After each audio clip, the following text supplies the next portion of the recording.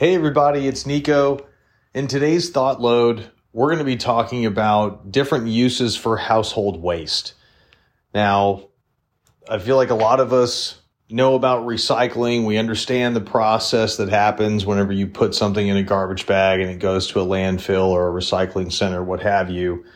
But a lot of that stuff that we throw away or that we put in garbage bags, we can actually repurpose that. So we're not wasting as much, we're not putting as much into landfills, and we're even getting better use out of our own home, maybe reducing expenses elsewhere. So I'm going to go over some things at a super high level. You can Google all this stuff to get down the rabbit hole for each of these, but I'm going to go over some common things that people can repurpose from their home. And the first thing to start off is in the kitchen. A lot of us drink coffee in the mornings, and if you make your own, you can repurpose those coffee grounds. Now, you can check out the Google searches yourself, but you'll soon find that there's tons of different uses for coffee grounds. I'm going to go over a few at a high level here. So you can use it to help fertilize your garden. Coffee grounds can go into compost. It's a natural insect repellent. It can go into cat litter and help neutralize odors, things like that. You can use it to scour your pots and pans, or even go as far as to exfoliating your skin. So that's just coffee grounds. Now I want to add another cool one on top of that. You can actually use coffee grounds as a medium to grow mushrooms. So if you have enough coffee grounds, you can put it into a mold or something like that, inoculate the mold or the coffee grounds with the mushrooms, and you have a growing medium. So there's actually companies that are doing that, using coffee grounds to grow mushrooms, or use coffee grounds to grow mushrooms. It's pretty cool stuff. So the other thing I think we can reuse in the home is our vegetables. There's a decent amount of vegetables that everyone uses that we can actually regrow if we cut them right, if we prune them right, and we plant the right part of the plant. So I would look into that. Stuff like garlic, you can regrow avocados, you can regrow all kinds of stuff, and some of it from surprisingly little. So think about different ways, different things that you could regrow that would be suitable to you. Obviously, maybe an avocado tree doesn't really work for everybody. If you're trying to eat avocado toast every morning, you're going to need a plantation of avocado trees. But if you can regrow garlic, or if you can regrow potatoes, or regrow squash or cucumbers or something like that, there's a lot of interesting plants that you can regrow. And again, that would help reduce the cost that you're spending at the grocery store and make things more efficient. Less goes into the landfill, and you're buying less from grocery stores.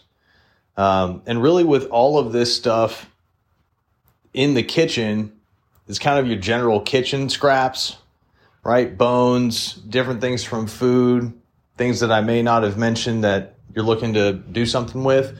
A lot of that stuff can be composted. And so if you go and figure out how to do compost, you can do it in a small area. It doesn't have to be huge, but you basically get chicken wire, make a vertical cylinder, and that's what you pour all the composting material into, all of your nitrogen material, your woods, sawdust, things like that. Actually, that would be carbon. I'm trolling. And all of your nitrogen stuff, like your green plants, all of your kitchen scraps, things like that. So all that mix can go into compost, and you can use that mixture in your garden. So good stuff there. Another common thing that's in households, or I guess people deal with on a regular basis, it's not really in the household, is grass clippings. If you have a lawn, I know a lot of people will mow their lawn and then collect their grass clippings and throw them away. And nothing wrong with that, but you can reuse those grass clippings. You can put them on as mulch in your garden. You can put them into a 55-gallon drum that holds rainwater or something like that. And you can make liquid fertilizers for your plants out of grass clippings. There's other things that we can do instead of stuffing it into a bag and sending it somewhere else, or instead of, just not reusing it. Like we can do better with that. Same type of thing with plant trimmings. I see people on my street, or I've driven by houses on my street where people will trim their trees or their plants and then throw everything onto the curb to be picked up. And again, it's a service that we pay for in most counties and cities, and nothing wrong with that. But you can use all of that stuff. Again, you can use it for firewood. You can use it for mulch. You can use it for composting material. You can use it for tons of different stuff. And again, to help reduce your expenses elsewhere in other areas of your, home operation, I guess.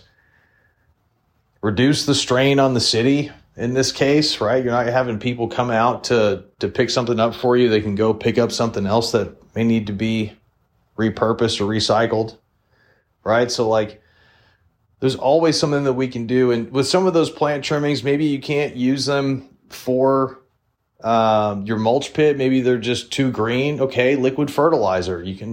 Same thing with grass clippings. You can throw all that stuff in there. So always think about different ways, always think about different ways that you can change the way you're doing something to have a greater impact, not only on your life, but on the lives of others as well. Right? And there's even more stuff. What about repurposing water? What about repurposing paper products or anything burnable? You can make potash out of this stuff.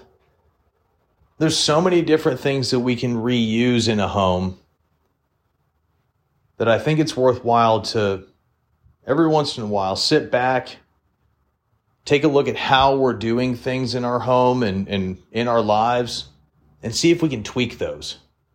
See if we can tweak those to make it a little bit more efficient, easier on us, easier on other people, better for the environment, better for you and your home, and start to make those changes. So I hope all of this inspires you to take a look at the things that you waste and hopefully see a more regenerative solution to what we do with that waste. Guys, stay tuned next week for another thought load. And as always, begin the duel, win the day.